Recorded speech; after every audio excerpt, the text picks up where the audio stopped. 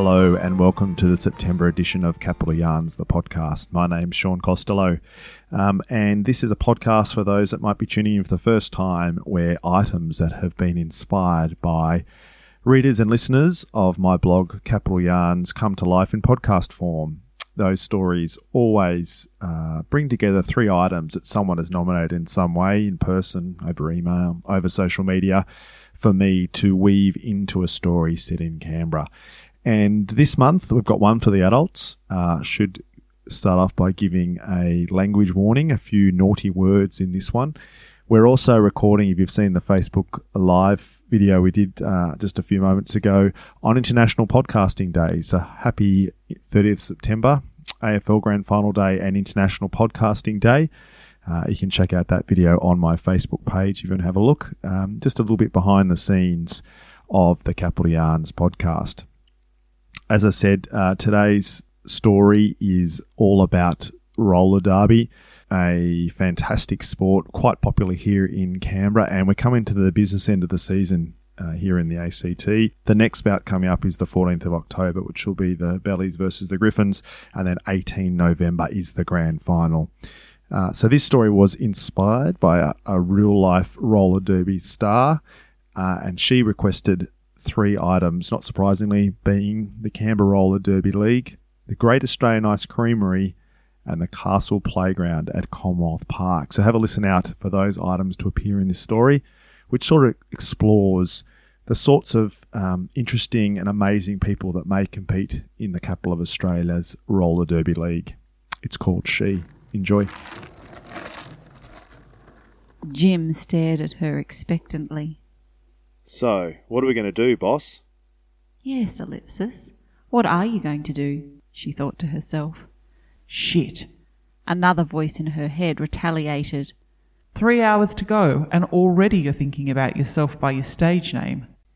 More like your alter ego, the other voice responded. The internal dialogue over, she spoke out loud at last, trying to focus on the issue at hand. Jim, we have to act quickly, whatever we do. They spent the next hour debating the pros and cons of action and inaction.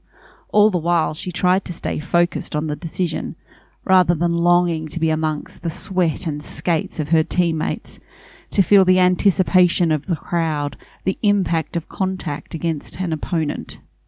At last she made her decision. Now there was resolution. What was done was done. She could already feel some of the tension in her body releasing as she left the room and made her way to the car. From there it was a 20-minute drive to the stadium, via a toilet block, for a costume change. As she climbed into the car, she realised it wasn't just making the decision that was relaxing her. The thought of the bout was already working its magic. She could feel her mind clearing, her shoulders relaxing. At the same time, other muscles were tensing. Muscles that you didn't tighten when you were contemplating saving a life, but that engage when you hip-check someone rolling past you with all the intent of taking theirs. The voice of Ellipsis again. Soon it would be the only voice. She would take over for the next few hours. As she skated into the arena, costume and mask in place, she felt the pre-game's calmness descend. She was just another girl amongst a group of equals. Not even her teammates knew who she was. She had worn the mask since her fresh meat days. She supposed some might have guessed. But if they hadn't let on. "Lipsy!" a girl in a brindabella purple said as she skated past, tapping her on the arm affectionately as she did so. "Hydromatic," she replied in return, her voice unmistakably deeper than usual even through her Guy Fawkes mask. Ellipsis was in the house. It had been Hydromatic who had originally come up with the nickname, but it had stuck and now all her teammates used the term. A few had done so tentatively at first, afraid of what response they might get from the strange, quiet woman who never removed her mask and left immediately after every bout. The demands of work and travel meant she couldn't even train anymore. She had hardly done so since her boot camp days. That had been a different time, when teams practiced and screened new players in empty car parks around town. She didn't miss falling over on bitumen, It was falling on the wooden floorboards of the stadiums, almost pleasant in comparison. At last she was introduced. "Please welcome the mystery roller. Not even I know who is under that mask. She's as cool as an iceberg. Ellipsis!" The crowd noise rose to a new crescendo as Betty read out her name. Ellipsis simply stood motionless and waited for it to stop. Hydromatic handed her the star and they were ready to begin. She savoured the complete calmness that had come over her. At these moments she could shut everything out. The decision, the rest of her work, her personal life. Even the crowd became a distant din. All that mattered was getting through that pack and skating. A trickle of sweat fell into her eye and she winced in pain, trying to refocus her vision. Sweat was a perennial issue in the mask. She hadn't even started skating yet. She knew from bitter experience she would be drenched underneath by the end. At last the zebras started the bout. The rest of the jam and the ones after were a blur, a non-stop rush of adrenaline where she mostly reacted on instinct, only stopping when the jam ended, usually because of her decision. Half-time arrived before she knew it and she paced nervously around the dressing room for the entire break. "Don't stress the penalty, Lipsy," Freudian Slit said, sensing her frustration. She nodded in reply. It wasn't the trip to the penalty box that was bothering her. She was starting to think about work again. At last they were back on the rink and the blur of skates, sweat and female bodies returned. The second half went more smoothly, with no further penalties against her. She did, however, misjudge a bump on one of the Surly Griffin girls as she attempted to make her way through the pack.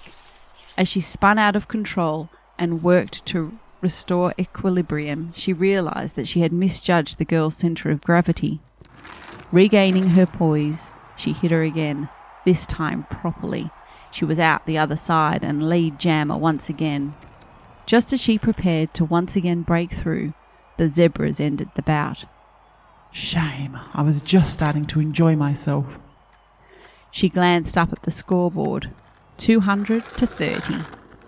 Wow, big score.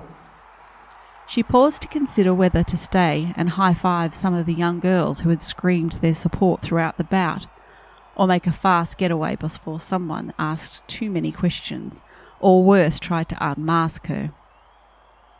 Despite the disgusting feeling of the sticky mask and pouring sweat, she stayed, but soon regretted it. She didn't notice a man in a short-sleeved shirt and jeans approach until he was standing right next to her. "Hey, Ellipsis, I'm Ben from the Canberra Times. That was some performance." Thanks. Her voice muffled from under her mask. She wasn't sure if it was her normal voice or that of Ellipsis. In the minutes and hours after a bout, it tended to be a battle for her true self to return. The bitch didn't always leave happily. "I wonder if I might ask you some questions." I don't think so, she replied, turning to leave. "People are very curious to know who you are." Great, he's a persistent one. She skated out of the arena and towards the change rooms, gently pushing past some fans and teammates as she did so. Hydromatic noticed what was going on and deliberately skated backwards into the man. "Oh, sorry, mate," she offered, slightly sarcastically. He pushed past her, appearing not to notice, and ran to catch up to Ellipsis, who had reached the change room door. She had no intention of getting changed here, but hoped it might throw him off. "Some people say you're a man." Honey, I'm not a man, but you are, which means I can go in here and you can't. And with that she entered the doorway, pushing the door back aggressively, lest he try to follow her in. Hydromatic had caught up to him, and she could hear her through the doorway. "You know, I said she could call herself Vagina Wolf, but she thought it was too crude. Still, it would have been appropriate at times like this." "And why is that?" "Because you should be afraid, very afraid, particularly if you don't piss off from outside our change room." Thanks, Hydromatic, Ellipsis thought, smiling on the other side of the door. After a fitful sleep, she rose early and arrived early at a nearby playground for a family party. She searched for her sister and nephew, but instead recognised a man playing with a small girl nearby. It took her a moment to place him, to see him with Ellipsis's eyes. It was Ben, the journalist from last night. Don't be stupid, The deeper toned voice of Ellipsis responded. You don't have your mask on, and he hasn't seen you with it off. He has no idea. It was the first time Ellipsis had spoken that morning. As she wrestled herself away from the internal dialogue, she realised he was walking towards her. Hey, I'm Ben. I think we've spoken. Shit! The normal voice in her head thought, with the slightest shrill to it. She narrowed her eyes, pretending not to recognise him. We have? She responded. He nodded, smiling. Yeah, you probably don't remember. It was last year over the phone. I was working for the Chronicle and chatted to you about the campaign you're involved with. It was in the Great Australian Ice Creamery at... Ben trailed off, suddenly embarrassed. She let out a sigh of relief. Oh, yeah, that was a great campaign. Shame it didn't get off the ground. Ben nodded. Yeah, shame. There was an awkward silence as the two stood, shuffling the dirt. Ben occasionally looked up to check on the girls playing around a fake castle. The girl would disappear for long periods before sticking her head up from a different vantage point and yelling, "Boo!" Why doesn't he get the message and leave? Go and stop his kid cracking her head open. So, you meeting someone? Oh, yeah, it's my nephew's birthday. Ben nodded. Mercifully, her sister arrived with a troop of young children in tow. Well, here's my family. See you later. Bye. Well, you fucked that up. Shut up, Ellipsis, she whispered out loud, turning to greet her sister. The wait for the next bout was excruciating. Weeks spent with impossible deadlines and a multitude of crises. At last, the night of the next bout arrived. A double-header at the Institute of Sport. The larger venue also drew a bigger crowd, and Ellipsis fed off the crowd all night long. She played well, and the team won. Still caught up in the emotion of the bout, she drove quickly to the toilet box to change, oblivious to all that was happening around her, or who might be driving behind her. You're actually getting okay at this roller derby thing. Ellipsis's voice rang out in her mind as she exited the toilet block mask safely tucked away in her bag. And there he was, leaning against his car, his face clear in the dwindling twilight. Fucking Ben, smiling and shaking his head. I had my theories, but I never would have guessed it was you. Play it cool. Sorry, what are you talking about? She replied. He seemed not to hear her. But I just needed to know, so I followed you. Her stomach tightened, and she held back the urge to retch. She took a tentative step forward. I suppose it makes sense now. Think about it. The bouts you missed, you were away. This can't be happening. The game isn't up yet. You can still deny it. I don't know what you're saying, she whispered, her voice unconvincing even to her ears. He stared at her before responding. But why do it? Someone like you. Why put your body on the line? Why risk it all? She took another step towards him, meeting his gaze for the first time. Don't do it. Let me take over. Not this time, retorted her voice. You can't tell anyone about this, Ben. This is off the record. He stared at her, as if considering her offer. Ben? Fine. Off the record. She hesitated for a moment. Was she ready to do this? Ready to admit this to someone? I need it. Roller derby, the adrenaline, the speed, to be completely swept up in the moment. No time to think, just to act. But for it to work, I need it to stay a secret. She sighed and stared at the ground. Did he understand what this meant to her? Did he care? At last Ben spoke again, trying to make contact with her downcast eyes as he did. Okay, I won't tell. My readers don't need to know who you are. In fact, I think I like the idea of them creating their own ellipsis. Let them decide who it is behind that mask.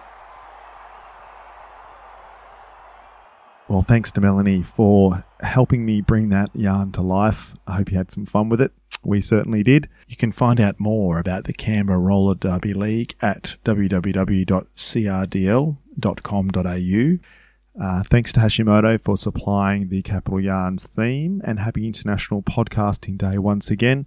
More information about International Podcast Day is at internationalpodcast.com. You can listen to the backlog of my podcasts at my website, capitalyarns.com.au, or wherever you get your podcasts from. And you can also get the Capital Yarn books and zines at a range of retailers around the city. And excitingly, next Saturday, the 7th of October, you'll be also able to get a very special story that I've written in zine format called Hey Sister, all about Canberra and Wellington's sister city relationship at the Capital CoLab at the New Acton Precinct in Canberra, just on the lake foreshore there. A real great arts precinct, and Capital CoLab is about celebrating the arts, food, drink of the capitals of New Zealand and Australia. Capital collaboration coming to life, and my story, I'm really excited that my story can feature as part of that, given it too is about the sort of collaboration between the sister cities. And quite a topical story at the moment, if you heard the podcast of it a few weeks ago. You can find out more about the Capital CoLab at their Facebook page, or check out the New Acton Precinct page, or even at wellingtonnz, all one word, .com/Australia/capital-CoLab. So I'll be there. Hopefully I might run into you at the Capital CoLab, come up and say hello, and even give me 3 items to weave into a story set in Canberra for you. Otherwise, I'll see you next month for another Capital Yarns podcast. Bye for now.